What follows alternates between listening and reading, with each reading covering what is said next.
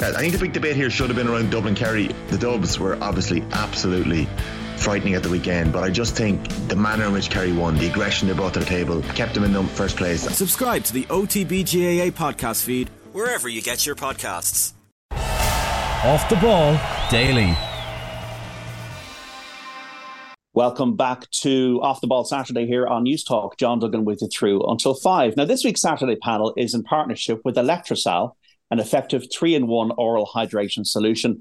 Feel hydrated and stay recharged with Electrosal, food supplement not to be used as a substitute for a balanced diet. Always read the label. We're going to focus on the sport of cycling now over the next hour with Irish cyclists Eddie Dunbar, who finished 7th at this year's Giro d'Italia, two-time Tour de France stage winner Dan Martin, and Irish cycling writer Shane Stokes, who regularly pens articles for the Irish Times. Eddie, Dan and Shane, you're very good to speak to Off the Ball. How is it going?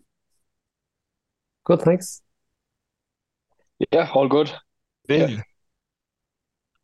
And we're going to start with you, Eddie. You're in Andorra, I believe. You're preparing for the Tour of Spain. Yeah, so I've been up here for the last 12 days, I think it is. Just basically doing an altitude camp before the next part of the season. Building up towards the Tour of Poland on the 29th of July, and then the big one, the Vuelta, on the 26th of August. So, yeah, been up here for 12 days. Going to spend another 8 days here. And, yeah, hopefully pick up some good condition going into the next few races. You finished 7th at the Giro d'Italia, the best Grand Tour finish of your career. So how did you make the breakthrough, Eddie, as it were? How did it all come about for you that you did so well this year?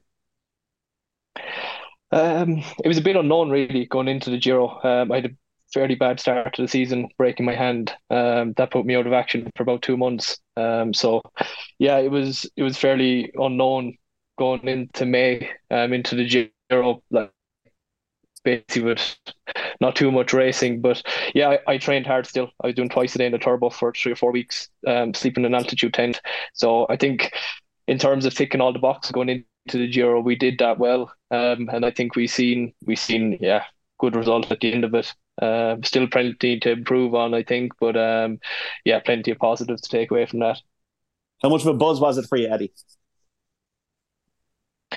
No, it was good. I think over the 3 weeks, every day I was getting better. Obviously, I was moving up to GC, and then that last 3 days, I actually got sick, which wasn't in the plan. So I was just I think everyone else was obviously happy I was finishing the top 10, but when you're coming fourth in a Grand Tour like that, you want to stay there, and just to kind of fade a little bit at the back end of a race was fairly disappointing. But looking back at it now, there was a lot more positives to take away from it than negatives. So just work on them negatives and bring it into the Vuelta and see where we end up there. So what does a training camp in Andorra entail at the moment? What's the day-to-day like for you? Yeah, so we're up in a hotel, 2,400 meters in Pic Maya. So basically here for 3 weeks more or less. And yeah, first 3 days were pretty easy, just adjusting to altitude. I've never done a proper altitude camp before, so this is the first time, my first experience at it, you could say. So it's just kind of taking a laid back approach to it, really trying to get the benefit out of it rather than pushing the limits too much. But yeah, literally 2-day blocks. Normally you have like a hard efforts day one day, then a long ride 6 hours the day after, then a rest day. So it'll just go like that for 3 weeks basically. So plenty of work being done, and yeah, hopefully it'll pay dividends come August. Dan, are you still on the bike at all, recreationally or anything? Yeah, of course, in time on time. Obviously, last week I was at the Tour de France for the first 9 days of the race, so it was a 12-day trip. So not much time to ride there, but I'm also in Andorra, so didn't realise Eddie was here. So we'll have to try and head out on the bike tour next week. Maybe only on the easy days though. There's not much, not many 6-hour rides for me these days. Very good, very good. You get some coaching there from Dan, Eddie. Dan, what do you miss and what do you not miss about the Tour de France, given it's ongoing at the moment? Obviously, it's an incredible buzz to be at the race, at any pro bike race, but it's also, I understand what it takes to get to the start line now. And as Eddie's explaining, the sacrifices a professional cyclist makes these days is it's so much more intense than it was 10 years ago. I mean, I personally never did an altitude training camp, so I did one in 2014. And yeah, it just wasn't as enforced back then. We were left to our own devices a lot more, and the sport has just become a lot more professional these days. So yeah, with a young family, it just became not sustainable for me to make those sacrifices, and also yeah, it was yeah, obviously I don't miss all the sacrifices. I miss the good days when you feel great on the bike and you're in the front of the race being successful. But the hard times that you have to go through to get to that point, yeah, I definitely not really missing those bits. Yeah, sure. Shane, we have a strange situation this year. We have no Irish involvement. I mean, for so many years, you had Dan and Nicholas Roach involved in the tour. And for whatever reason, Sam Bennett, Ben Healy, Eddie are not involved. It's just the way the cookie crumbles. Are we expecting, obviously, Eddie will be there next year and hopefully Ben? Yeah, I would imagine. I mean, Eddie will be able to tell us, but I'd imagine Eddie next year will be the tour will be the logical step. He's doing 2 Grand Tours this year for the first time. He's only done one Grand Tour before this, so I think there should be a big physiological benefit from having those 2 Grand Tours, and also having this leadership role as well. So I think that points to good things for next year, and the Tour de France is the next logical step up. Ben Healy's only 22, so he was always going to just do 1 Grand Tour in a year, and even the most seasoned of guys to do the Giro and the Tour in the same year is very, very draining. So the team wisely put him into the Giro d'Italia as his first Grand Tour to, I suppose, to get used to things, and he won a stage there, so he's obviously got a lot of ability. And his team hasn't had a fantastic Tour de France, and Ben Healy starting at the start of the tour was the rider with the highest points of that team, which just shows his quality. So I would imagine he should be in the Tour next year. But Sam Bennett, I think, definitely should have been in the Tour. He's a bit mystified as to why he isn't in the race.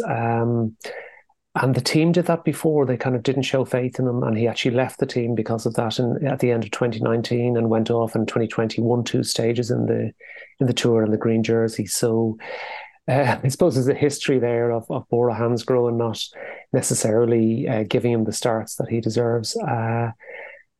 Yeah, so I think on if he was on other teams, he probably would have been in the Tour squad. But for whatever reason, this year they decided to go with other riders, and they haven't been having a stellar tour so far, so they might regret the decision. So, Eddie, what is your thinking around your year? And is it just a case of getting the experience at the top level in these tours in Italy and Spain to gear yourself for France next year? Yeah, I think the main thing this year was just kind of get as much exposure to World Tour racing as possible. The last 4 years, yeah, I did a bit of racing, but not at that level. And I think I'm a bit behind the other guys. My age, I think they're like a lot of guys that are 26, 27. They have 4 or 5 Grand Tours in their legs, and yeah, I'm at the stage I only have 2, so that makes a big difference to your body, how you can race, how you absorb racing, how you can train after. So yeah, I've a bit of catching up to do, and I think this year we've made some good steps. Obviously, getting Basque in the legs, Romandy, then the Giro, and then we've Tour Poland and the Vuelta. So that's the highest level racing you can get, really. So I think that's going to set me up very well for next year. And yeah, I think the Tour is probably a big goal of mine next year. I'd like to get there and do everything I can to get there at 100% and see what happens. But yeah, as I said, the next step in my head is just get through the Vuelta, see how that goes, and see what we need to improve on after that, and then start worrying about the Tour next year. It sounds like it's a lot about reps, Dan Martin. I mean, how do you adapt your body to all the kind of challenges that are required in a Tour de France, for example, the climbing, the sprinting, the time trials? Oh, yeah, obviously it's as Eddie said, it just comes from those year on years of consistent training, and with every Grand Tour you do tend to get stronger, and it's just that experience. But it's also having the confidence to be able to understand how deep you can go day to day, how much effort you can put in, and still be able to recover. I mean, I always said that the first Tour de France for me was the most difficult because you kind of just want to get to Paris. You're a bit intimidated by the race and that challenge of this huge event, just this huge achievement of just being able to finish the race. Whereas then once you know and understand that you can finish it, then suddenly you're willing to go deeper and deeper every day, put yourself more in a hole, and because you know that your body's going to have the ability to recover and then go again the next day. So obviously in Eddie's case especially, every year he's going to get stronger the next few years. And I mean, the fact is, the Giro I always saw as physically the harder race. It's the mental stress that of the Tour de France and the concentration levels required that are more challenging. And yeah, obviously all the best riders in the world, you want to be at the Tour de France, and the speed is definitely higher. But the fact that obviously the Giro physically is the terrain is genuinely more challenging, and it's just a harder race to get through, especially with the bad weather conditions that you generally experience at the Giro d'Italia as well. Whereas the Tour de France is a lot more. You just have to be a lot more concentrated and focused on a day-to-day level, and also the level of scrutiny that you put under at the Tour de France. Every little move you make, every little position that wherever you ride in the peloton, everybody's analyzing everything, and it's coping with that level of that what you need all the things that surround the race. It's just so much bigger. So, and it's just how you get your head around that the first time you take part. Yeah, I was reading your book last night, Dan, and breakaways is something that you definitely were known for at certain times. You were the top combatant, if that's the way to describe it, in one of the years, I think 2018. So for something like that, I mean, is that a really exciting thing to be involved in when you're at Tour de France, when you decide I'm going to go for this now on the stage and test everybody else? Yeah, of course, and that's also about sticking your neck out and taking a risk, and because a lot of times the breakaway doesn't pay off. So but that's also about just enjoying the race and enjoying the ride. But yeah, for sure. I mean, being out front in the biggest race in the world and being able to be aggressive and make attacks, it was always a great buzz. And when there's so many fans lining the side of the road and you get so much attention at the finish line just for being, even now, people come up to me and say they admire the way I raced, and that's always incredibly humbling. And it's because obviously I wasn't the way I was attacking. It wasn't about that. It was about trying to win the bike race. So when people think they'll take it as though you were very entertaining as a rider, I mean, obviously that's an incredible compliment. But yeah, I mean, is there any pro bike race being at the front, being able to get results and have that satisfaction afterwards, it just drives you on further. And that's obviously Eddie's result in the Giro was an incredible performance, and I think he's really gonna hopefully push on from there now. And you also get a lot more respect in the peloton the more you get results like that, and he'll go forward now in the Vuelta de España and hopefully have a great race again, and then we'll look forward to the future to see what he can do. So what is the rhythm then, Dan, of life on the road? Like the sharing the rooms, the recovery, travel. What are the enjoyable elements and the elements that are a bit more challenging within the Tour? Yes. Yeah, it's just the long days. It's just the obviously since COVID things have changed a little bit, but it's with the lack of access with the fans, because we used to get to a team hotel and you'd have a line of 10 people waiting for autographs and stuff, and that wasn't just that's for every team. It's not just about being in certain teams, and that level of having media, even being at the dinner table, like in the same restaurant as you, and you really felt like you were being watched the whole time. Whereas now there is a lot more segregation involved as far as teams have separate dining rooms. The dining room truck, I was always against it, but it was actually an incredible benefit because the riders, you kept in this little bubble, which obviously that was driven by the necessity of keeping us away from COVID infection. Whereas I really underestimated the positive mental effect of being able to just each almost in silence or just with your close group of teammates, and the bonding effect that has. And yeah, it's just a lot of the things that go into a Grand Tour it is that level of focus that you need to maintain for 3 weeks. You need to really. It sounds silly now when I look back, but just being required to actually go to bed early every day. And it's just having to go to bed, like, because you need as much sleep as possible to be able to recover for the next day, or just having this level of your diet is effectively controlled for 3.5 weeks, even the time leading up to the race, obviously. But it's you need to tick every little box to be able to ride general classification in a Grand Tour. And ticking every box for 3.5 weeks, it's focusing on every little detail in your life, because any mistake can actually, you might, if you don't wash your hands properly, if you don't eat properly, it can all add up to a poor performance the next day.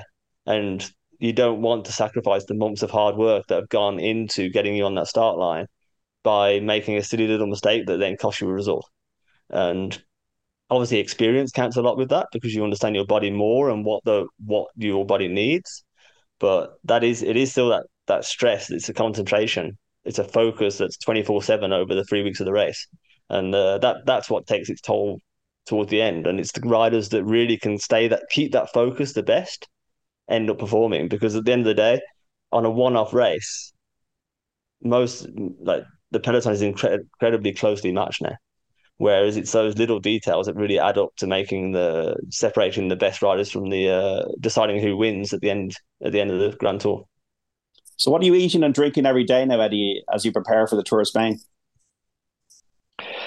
Well, at altitude as well, I think a lot of people say you burn a lot more calories at altitude. So I think, it's basically just trying to fuel enough at here just to get the sessions done properly. So it's a lot of rice, a lot of pasta, stuff like that, a lot of carbohydrate, really. But I've never been super strict in my diet or anything. Obviously, in a race, it's a bit different. You're a bit dialed in, but I think up here, just trying to get as much carbohydrate in as possible, just so you can push your body day after day and do your efforts as best as possible. But as I said, it's sometimes it sounds better than it is. You're away in a training camp and stuff, but it's you just basically try to tick the boxes, as Dan said, as best as possible, and just dial in on those small things. You're with an Australian team now. I mean, what's the life like in the team? Is the case that you want to be mates with some of the colleagues on your team? You want to have good relationships, or do you need a bit of distance? And are there hierarchies in teams? Is it something that's easy to navigate? Yeah, I mean, I think the team I'm with now, Jaco Alula, they've been around the peloton for 12, 13 years. So I think it's a team where a lot of riders really want to be part of. Actually, it's known for a nice relaxed atmosphere, just having a good vibe around the place. The riders are all really good guys. Obviously there's that Aussie mentality there, Aussie team, and it's a really nice place to be. As I said, I was with the NEOS for 4 years. That was it's different. Obviously, everyone knows the NEOS, how they dial in on everything. But it's coming to Jaco has just been refreshing, I think, is the best word to use. I just feel a bit more myself here. And then the guys, say for instance in the Giro, you start to move well in a race, and the guys, the staff and everything, they really buy into it and they really start to get behind you. And it's kind of like you're basically a family for 3 weeks there. And everyone's doing everything they can over that 3 weeks to do the best they can for you. And it's a really nice atmosphere to be in. Shane, you've been writing about cycling for a long time. So how has the game changed on a pro level over the time you've been doing it to where we are now in 2023? Yeah, I was thinking about that. And one of the biggest changes when I went to the tours, the first tour I went to as a journalist was 98. So it's a long time ago.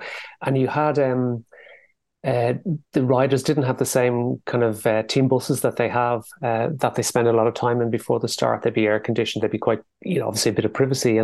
But back in those days, there was the Village du Bar, where the riders would all go sit down, have a coffee. There would be people walking around. They'd be going in and out of where the fans are, etc. On the way to that. And I think that's still an option, but it seems to happen less. The riders seem to, and COVID will obviously be part of that, but the riders seem to be a little bit more separated from the public and from, I suppose, just that Village du Bar. It's it's full of tour staff, full of journalists, etc. So there's that remove, and I can understand because obviously you want to decrease the stress as much as possible. So I suppose staying in that bubble will help with that, and certainly it'll help in this time of COVID as well. So I think that's one of the biggest changes.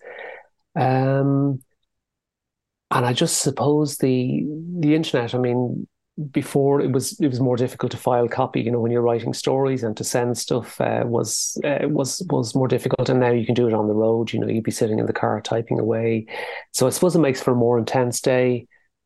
And Dan was talking about the intensity of the tour, and it's the same for those working on the race as well. You get to the point where you have no idea what day of the week it is, where time seems to go more slowly because so much more is being crammed into a day, and it's quite a unique experience.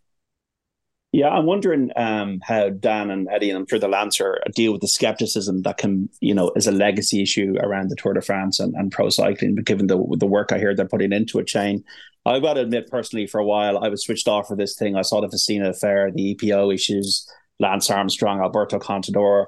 And I was kind of thinking to myself, as just a sports fan and not a cyclist, that this thing is tainted. It's got no credibility. So it's important that cycling has cleaned up its act. Do you feel it has? Yeah, I think so. I think things, you can see riders that you believe are clean are doing well, and that's a good sign. I think before with EPO and when things were in the height of the Festina affair and the Lance Armstrong years, I think it was much more difficult to compete.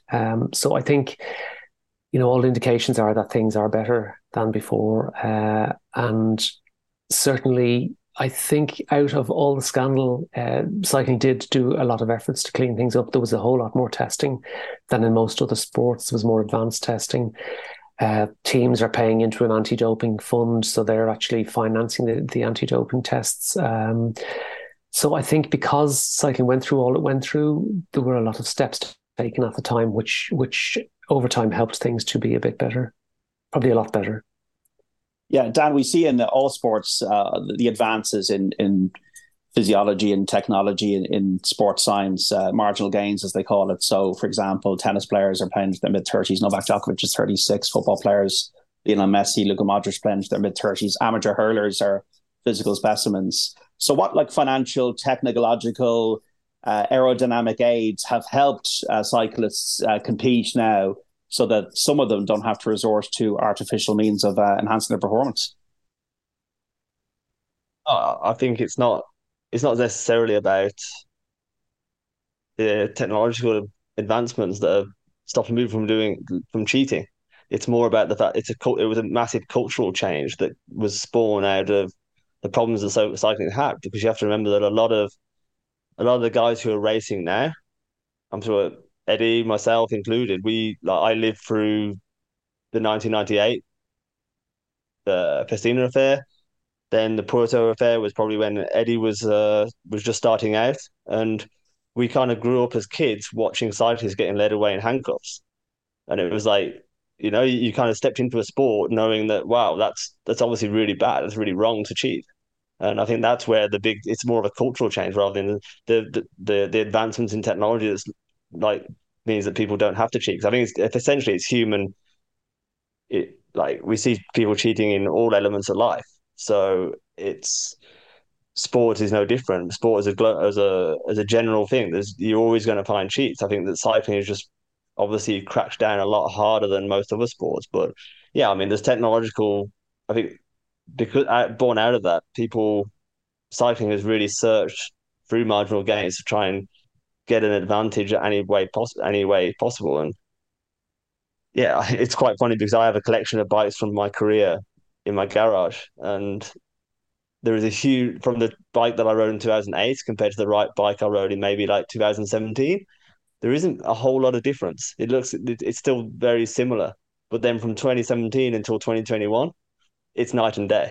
And it's almost become Formula One as far as the advancements in technological, like in the way the bike rides, the disc brakes, electronic shifting, like the aerodynamics of the bike. It all became incredibly more, efficient, and that's why we're seeing such high speeds in the peloton now as well. And obviously, then you add that into the sports science effect, how nutrition with learning about how the body works all the time. And that all comes back to the data-driven world that we're in now. We have a lot more understanding and ability to really analyze what's what our body needs to perform at the best of its ability and why. And that's where the sport's going now. And even small things like cooling. Like I saw watching the Formula One a few weeks back, all the drivers are now wearing ice vests before the start to keep their core temperature down. Whereas like cycling's been doing that for 10 years now. It's funny how even sports are copying cycling in that respect. That is, wait a minute, there are obviously ways that cycling has really pushed the boundaries of sports science, and then now it's been followed by other sports. You made it clear in your book, Chasing the Panda, that you were completely opposed to the culture of doping, and you never doped. In 2023, how clean do you think pro cycling is now, Dan? I believe it's clean, but it's impossible to know because the only guys who know are the guys themselves, and the only thing what we have to look at is cycling is probably the cyclists are the athletes that get tested the most each in any sport, and the fact is we're not seeing the level of there's nobody's getting caught, so that we have to believe in the process that it's working, that it is. There is little, but then it also does come back to this philosophical question as far as like the definition of doping at the end of the day. I mean, it's not, is doping taking something to gain an advantage unfairly, or is it taking something that's banned? And that's why I'm not saying there's anything going on. I'm just saying it's a case of nobody's testing positive, nobody's, but it's there is an interesting question there. Is like when a sport is pushing the boundaries of everything, like how far where is the grey area?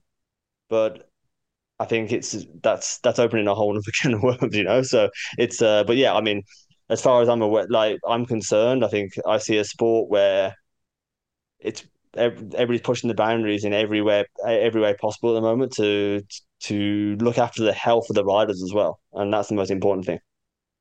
Eddie, is it hard to deal with the skepticism around doping and the image that has kind of clouded the Tour de France for quite a long time and the Grand Tours when you're dying up a mountain and you're pushing yourself to a physical limit in one of the hardest sports physically there is? Yeah, but I think oh, sorry. No, I think it's if you start thinking like that in the middle of a race, you're just kind of putting yourself out the back straight away, Cycling, the amount, I actually don't think people realize the amount we do get tested compared to other sports. Even for instance in the Giro, when I started to go well there, I think I got tested 7 times in 12 days in the Giro, just because, as I said, I probably had a bad start to the season. I started to go well, and then all of a sudden they're like, "Oh, we'll start testing this guy," and literally blood and urine 7 times in 12 days, So I think, and that's just in a 3-week period, as well in one race, and yeah, it's funny because the amount we do get tested is crazy compared to other sports, but obviously cycling has a bad history, kind of that 20 years ago or whatever, but I genuinely do believe it's a clean sport now. As Dan said, there's always going to be guys that cheat, but they're the only people that know that is themselves. But as I said, all you can do is just believe in the sport we are, do what we can clean, and just get on with it really. As I said, if you start thinking about it too much, you're never going to be able to perform great. If you keep thinking, oh, that guy, he must be doing something or something like that, you can't think like that. You just have to go and do the best you can, and just see what you have on the day whenever you race. Yeah, because it would drive you mad otherwise, wouldn't it, Eddie? If you're clean and you think, wow, if you're questioning, well, is that guy, is he above board, then you're going to go nuts. Yeah, you can't. As I said, you go nuts anyway trying to figure out, how am I so far behind? But you can't think that at the moment, because the minute you start thinking that at the moment, you're going to be beat straight away. As I said, we all we all get tested an incredible amount, and we just have to tick all the boxes, like we were saying earlier, in training, and just go to a race and perform the best we can. And if that's coming in first, or it's coming in fifth place and you're behind, that's just something you have to deal with, and take a good look at it and see if you can improve on that. But as I said, the sport has cleaned up immensely. I think in the last 20 years, for sure, as I keep saying, cycling is the most tested sport in the world, given the history, I guess. But yeah, it's certainly a clean sport in my eyes. Shane, just before we go to the break, I see Netflix have got in on the act after the whole Formula One, tennis, golf with this Unchained series. And cycling can't really afford any more PR disasters if it's going to be brought to Netflix, and the huge amount of people, especially young people, that we're going to see this stuff. Yeah, yeah, that's true, and I think hopefully everybody in the sport realizes that, and I think that message did come across when there were scandals. You would, in the wake of a scandal, you would have riders and teams speaking out about things needing to change. They saw the bigger picture. Now, I think some of that was, you had some riders speaking out that subsequently did test positive themselves. So some of it was PR management, etc., that they would.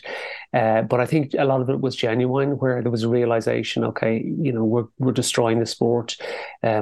Sponsors were walking away. It was making it, really, really, really difficult for the sport to survive. And I think that helped bring about change, because the sport was cannibalizing itself. So. Yeah, and I think the Netflix series is very good, and there's one planned in Mark Cavendish actually as well that's coming out in August. Also, so I think that's all very positive, and I just hope that the teams see the bigger picture, that the sport is in a much better place and needs to stay in that better place. We're speaking to Shane Stokes, Irish cycling rider and a regular contributor to the Irish Times. Eddie Dunbar, who was seventh at the Giro d'Italia this year, Irish cyclist. And Dan Martin, retired Irish cyclist now, who won 2 stages on the Tour de France, on our Cycling Saturday panel. And we're back after this.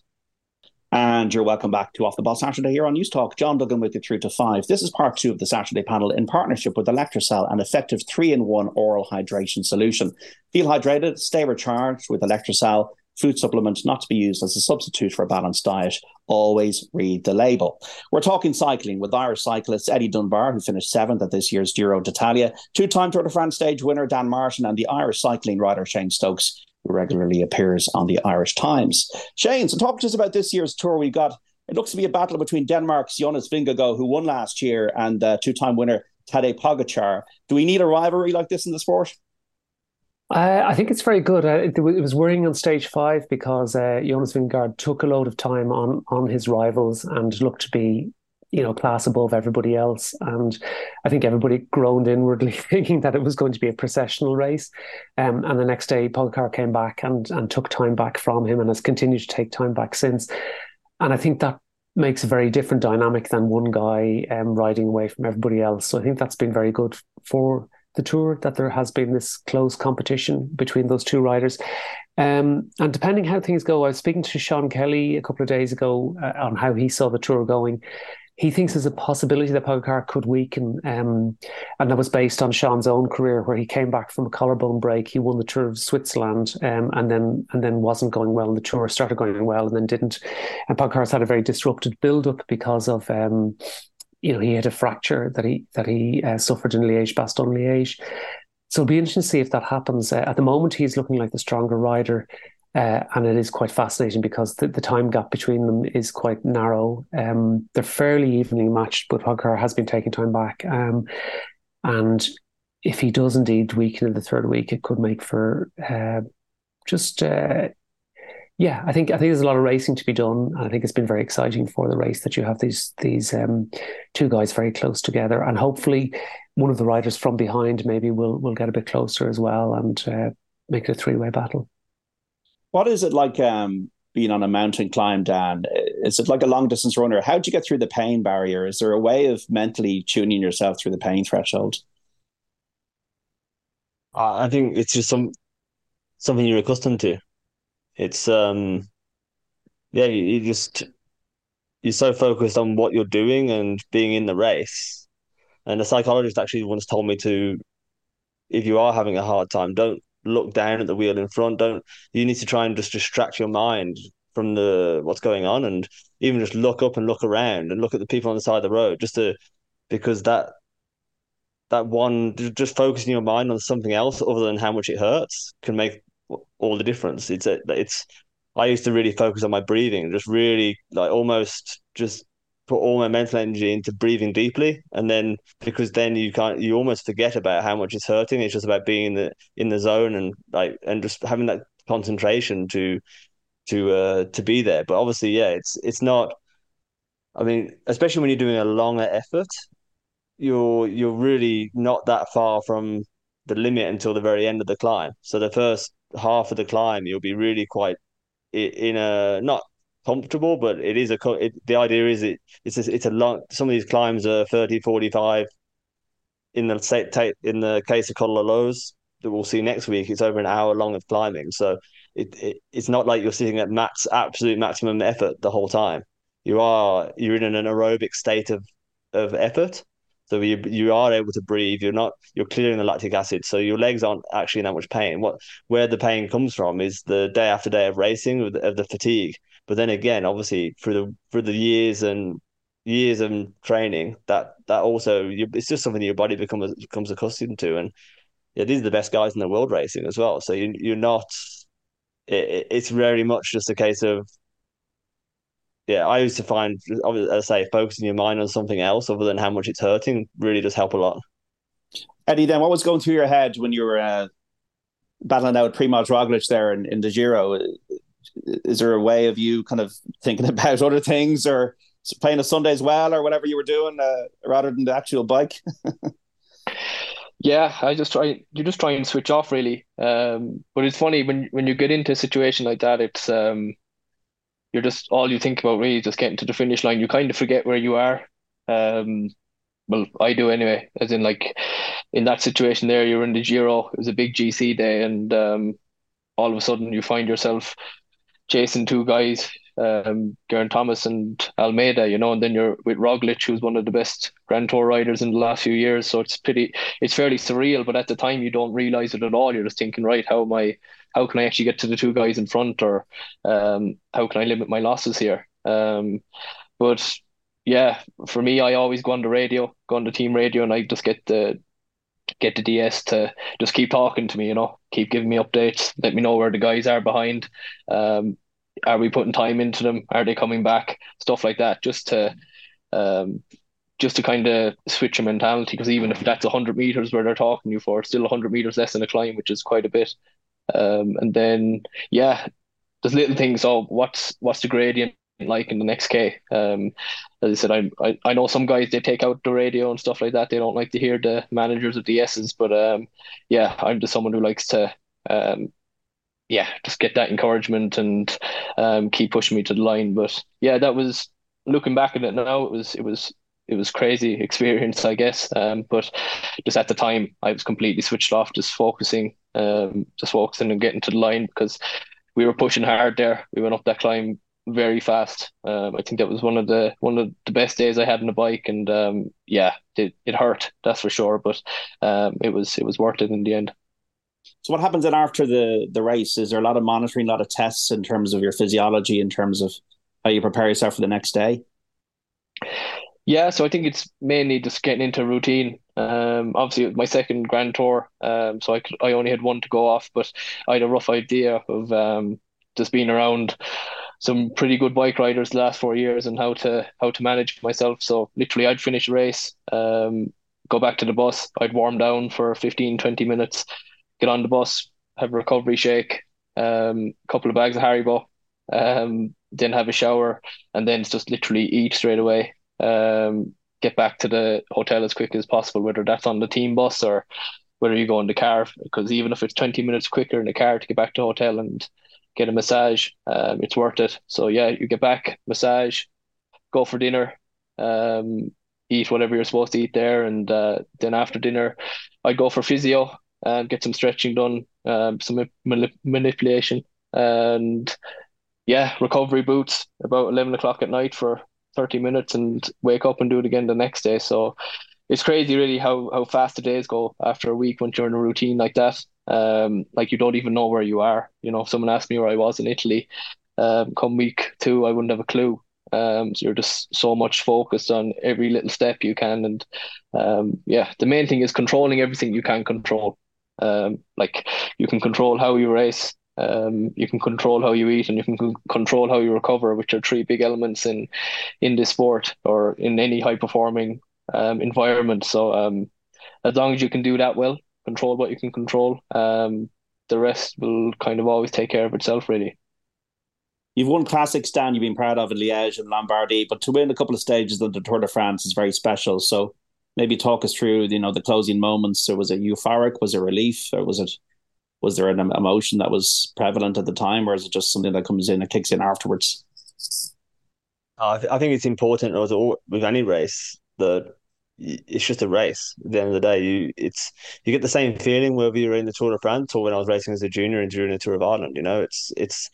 You've just got a number on your back and you're trying to beat the guys in front of you. And that's, as Eddie was saying, you're not really focusing on who you're trying to beat. You're just trying to beat the guys, who they are. And obviously, you know their strengths and weaknesses. So that does help most of the time, as long as you know the guys.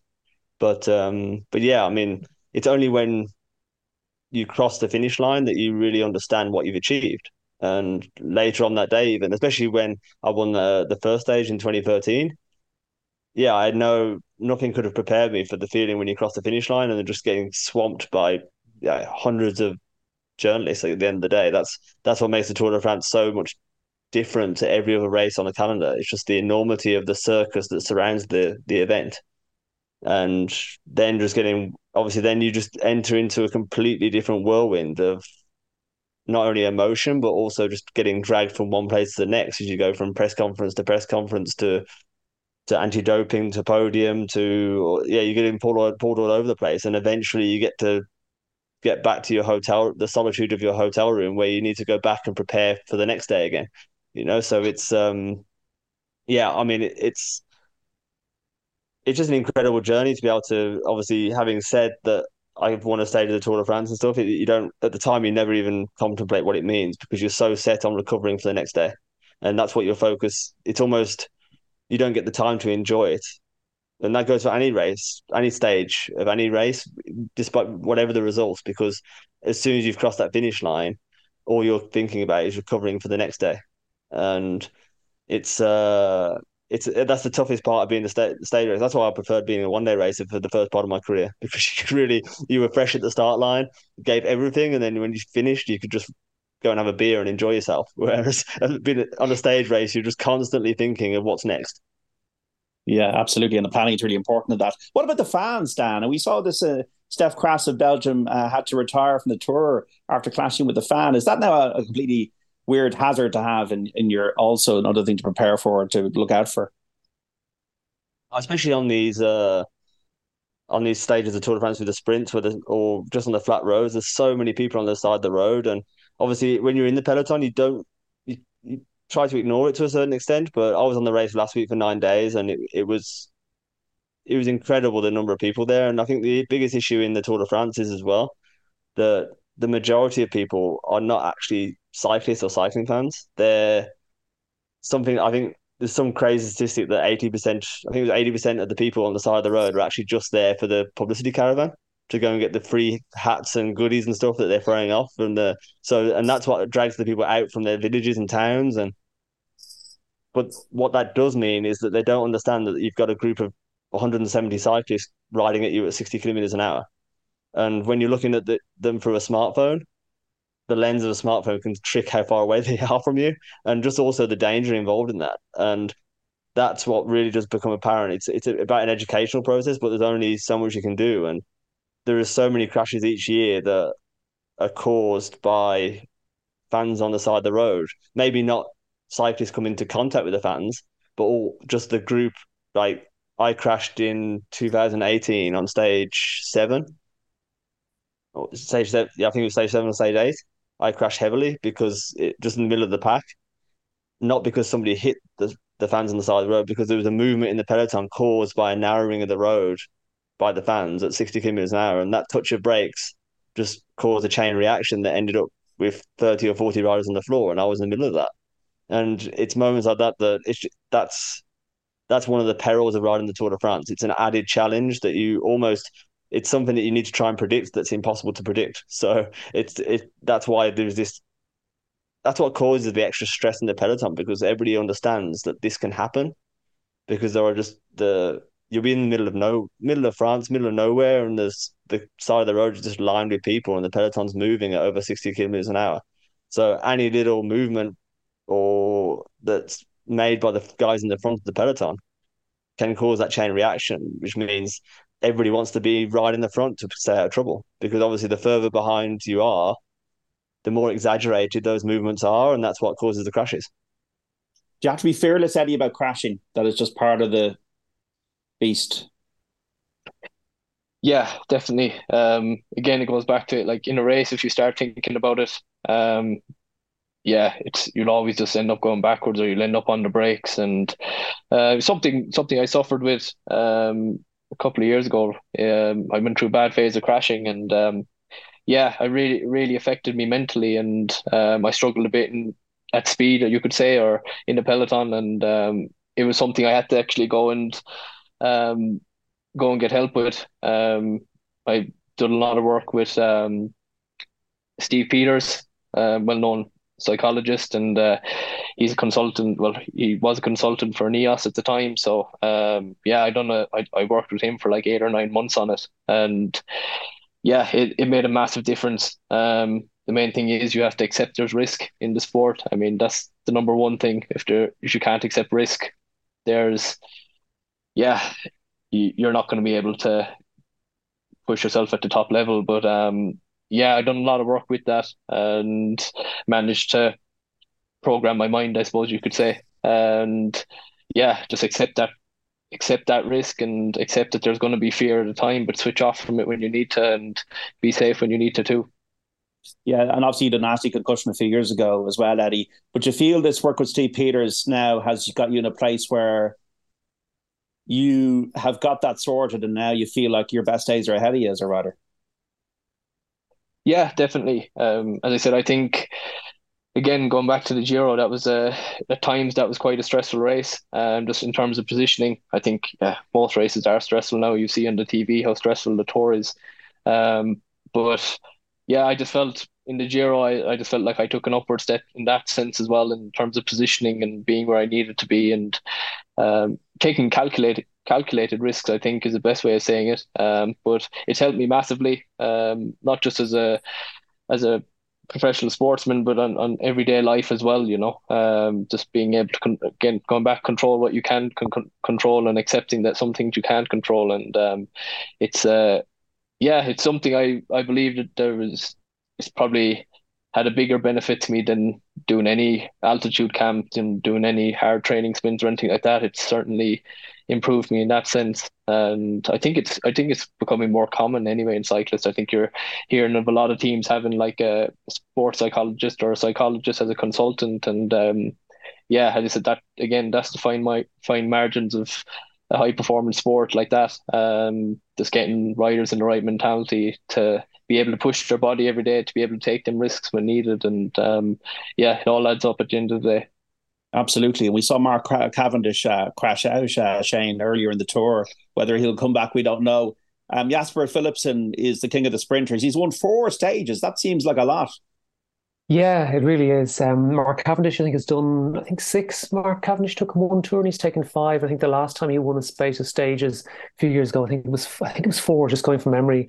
So you can get that sometimes in the Tour, that the guy who wins early on gets on a momentum, kind of a confidence, role of confidence, and that it continues on. And Philipsen seems to be surfing that wave at the moment. His normal lead out rider, Matteo van der Poel, is unwell in the race and didn't lead him out yesterday, but he was still able to win. So that seems to happen, that the guy who wins early on the Tour can go on and win most, if not all, of the sprints after that. What's the health then like for Irish cycling at the moment, Shane? Is there a good pathway for the likes of Eddie and Dan to become a pro cyclist if they're good enough? Have we got a good infrastructure, a good support base in this country for that to happen? I think the numbers are of young guys are relatively low. Like junior riders, etc. But there still seems to be some very promising riders coming through. You've got guys at under 23 level, like Darren Rafferty and Archie Ryan are really promising. There's some others as well, and some others younger than that as well at the junior level. So I wouldn't say there's a huge, a massive grassroots level in terms of volume, but it seems that the guys that are there are developing very well. And some of that is down to them going and racing abroad off their own bat. The federation at the moment has very little money, so it's been difficult to send teams abroad, and hopefully that'll improve. I know they're looking for commercial sponsors to help send teams abroad, but I think it's been individuals really. I mean, of course, there's help from the clubs, and of course, there's help from Cycling Ireland. But I think a lot of the time as well, it's been individuals, strong-minded individuals who have come through the ranks. So it could improve. I think what will help is there will be a velodrome built, hopefully next year or early the year after that. And I think with traffic being quite dangerous, certainly around Dublin, being able to go to a velodrome and train in a velodrome, you certainly won't have the traffic to worry about, and hopefully that'll help the grassroots develop. And I think that's where things are at. That you've got probably lower numbers than you'd like in terms of those youth riders, but that there are still very good guys coming through and good women coming through. When I say guys, I'm not excluding the women. In fact, the women's scene is really, really thriving at the moment compared to a few years ago. Megan Armitage will almost certainly ride the women's Tour de France, which would be the first Irish competitor ever. That begins the day the men's tour ends. And that's very promising. And you've got a number of other riders that are doing really well in the women's scene as well, which is great to see. Yeah, she's from Offaly, isn't she? And is it, Eddie, a conducive country for cycling? Like, it's windy, it's hilly. So you'd like to think at a very base level that we have certain things in our landscape that do aid, even just at the very early stages, what you're trying to do. Yeah, like I mean, I still go back home quite a bit, down to Bantier and do a training block there. The roads down there are similar to like Ardennes, I'd say, in Belgium, and there's a mix of everything. If I go back there to train, you have flat roads, hilly roads, just fast roads. And as I said, I always make sure when I'm in a big training block, I go back there for at least 2 weeks just to sharpen up, you could say, because it's very easy to get drawn into going uphill all the time, literally climb uphill for an hour, descend for 30 minutes. And it's easy just to get caught into that, versus now with the way racing's gone, you see it in the Tour de France, it's from kilometer zero, you're on the pedals all day. And I think that's one of the main reasons I go back home to train, is just because you can go out, you can do your 4 hours, you're on the pedals all day. And for me anyway, it seems to work. I think that's probably because I grew up there and did years of training there, and I just know that works very well for me. And obviously the weather doesn't help, but as I said, that hardens you up as well when you go home. Living abroad makes you soft. There's always a lot of fellas say that, and I heard that, but when I was moving abroad, and you don't believe it at the time, but when you do move out, it does certainly make you that bit softer. But it's nice to go home and remind yourself of where you come from, and you'd be surprised what that triggers inside you as well. Just before we finish up, Dan, what's the future for you then in the sport? Are you going to stay involved in cycling? Are you going to have a governance role in the sport perhaps? I've been floating around different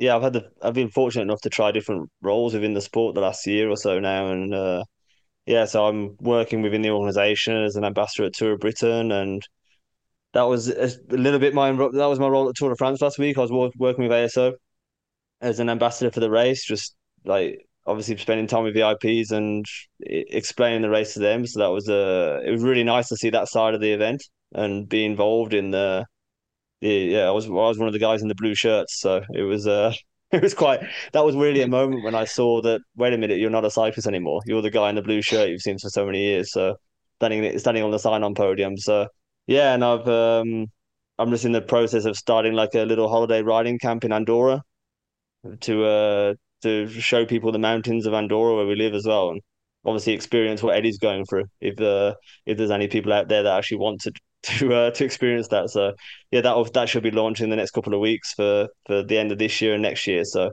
and maybe even like do a little bit of a holiday to come and watch Eddie race up the stage 3 actually finishes in Andorra this year of the Vuelta a España. So yeah, we might do a little bit of an event around that as well. So yeah, keeping myself busy and working as an ambassador for a few brands, and yeah, just enjoying the sport that's given me everything in my life, and it's still my passion. And your wife Jess is an Olympian, was in Rio. So is it true to say that with the great genes you have, Dan, that the kids will be declaring for Ireland? Well, yeah, we'll see if they want to actually go down the sporting side or not as well, obviously. But yeah, I mean, obviously it's an option for them, and we'll see where it takes them in life. Shane, who's going to win this Tour de France? I think you looking at it now, you'd have to say Pogacar is the favourite. I'm keeping in mind what Sean said. Sean Kelly said that he could weaken in the third week. I think if he doesn't weaken, he's looking good because momentum seems to be on his side. But it's such an unpredictable race. You can get guys in stage races going really well early on, and then they fade. And you can have the opposite happening. You can get guys early on that don't seem to be doing a whole lot and go on to win the race. So I think if I had to bet on one or other of them, I would say Pogacar, but who knows? Yeah, we'll see. It's going to be quite fascinating. And Eddie, lastly, what's the expectation around the Tour of Spain? Are you doing a lot of kind of prep around the route? What are your hopes? Yeah, so as Dan said there, third stage finishes in Andorra. I've already done a recon of that climb. It's going to be quite an important day. Being at altitude as well most of the day, so it's going to be really important to be switched on that day very early on in the Grand Tour.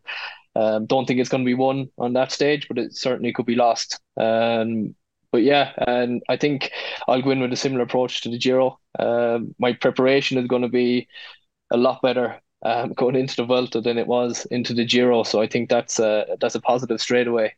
But yeah, I'm going to ride GC there. Actually, the plan was always go to the Vuelta and actually pick out a couple of stages and go for them. But yeah, after the Giro, we actually said no. There's maybe a possibility on going for GC there, getting another top 10, and I think yeah, that's going to be the aim going into it, which is a realistic aim, I think. And yeah, basically, I'm just going to do everything I can in the next few weeks to get there in the best shape possible. Go to Tour Poland and kind of start the engine there again, and yeah, I'm just looking forward to going out there and just getting another Grand Tour on my legs, and yeah, hopefully come out the other side with another top 10. And I think if that happens, I think that'd be a really successful season, given with how the season started. So yeah, as I said, it's exciting. It's really something to look forward to, and yeah, hopefully I can give the Irish people something to cheer about again for 3 weeks. So best of luck, Eddie. Eddie Dunbar, Dan Marsh and Shane Stokes. We really appreciate your time to give us your insight into cycling over the last hour and on the Tour de France. Thanks so much for speaking to Off the Ball Saturday here on News Talk.